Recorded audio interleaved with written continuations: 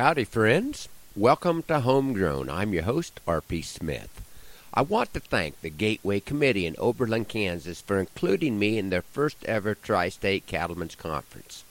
The weather was working against us for a great attendance, but I'm sure that those that made the effort to come felt it was worth their trip. I'm also sure that many of you homegrown listeners wonder how I get to places that I do and still get my livestock taken care of. And that is a legitimate question. Monday was spent taking up electric fence and draining tanks in the pasture I'd recently moved cattle out of. And my last job, shortly before dark and heading down to Oberlin, was to move the cows across the road to a fresh patch of grass. All of these tasks were made a little tougher by the 6 to 9 inches of snow that had fallen over the weekend. Tuesday, my son Wyatt made the 25-mile trip up from his place to break ice, and he also got in on unloading a couple ton of salt and mineral. And since I was the morning presenter on Wednesday, I had said most of my goodbyes and headed back north by 1 o'clock to be home in time to move the cattle to another patch of grass and clear the ice in a couple of 11-foot tanks. I have 2 great jobs that allow me to feel both appreciated and needed, and it is always a great feeling to get back home from a road trip without any big mishaps.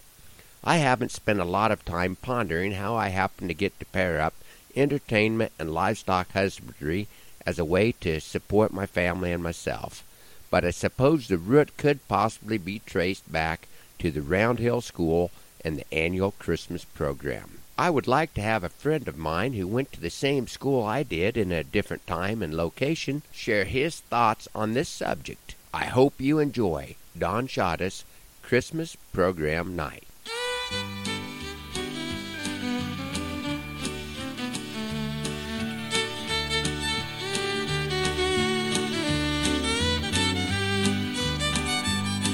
The school is decorated up for Christmas program night. Families are coming in with expectations high. The teacher is a-fussing at the kids to get in line. Just a few more minutes and it will be curtain time. Will Bobby get his lines just right? Will Joe recall the words? Will Susie be so nervous her song will not be heard? And what if Tammy should get sick like she did yesterday? Will Steve and Lori finally get their lines right in the play? It's Christmas program night down at the school. Everyone is in a festive mood. The songs of Christmas will be sung, the story will be told. It's one event that's certain to bring joy to young and old.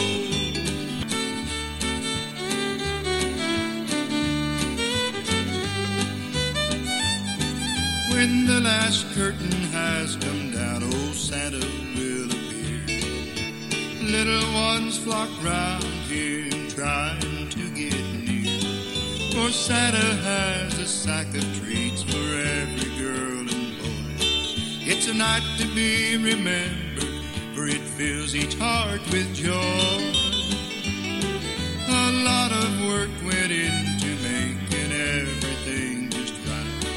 For only once a year do we have Christmas program night. And though it was not perfect, it seemed everyone had fun. And Grandpa, Grandma, Mom, and Dad were proud of everyone.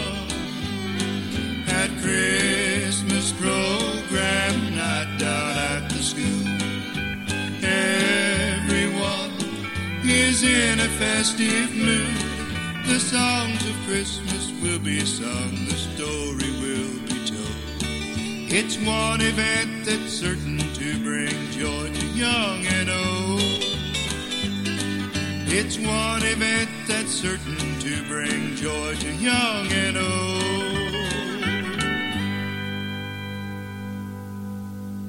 That was my good friend Don Shada sharing from his CD, Nebraska Country Christmas, with Christmas Program Night. Thanks for riding along on Homegrown this morning. Hoping that we got you off to a nice start on your holiday season, that the Lord blesses you real good today, and that our happy trails cross again soon.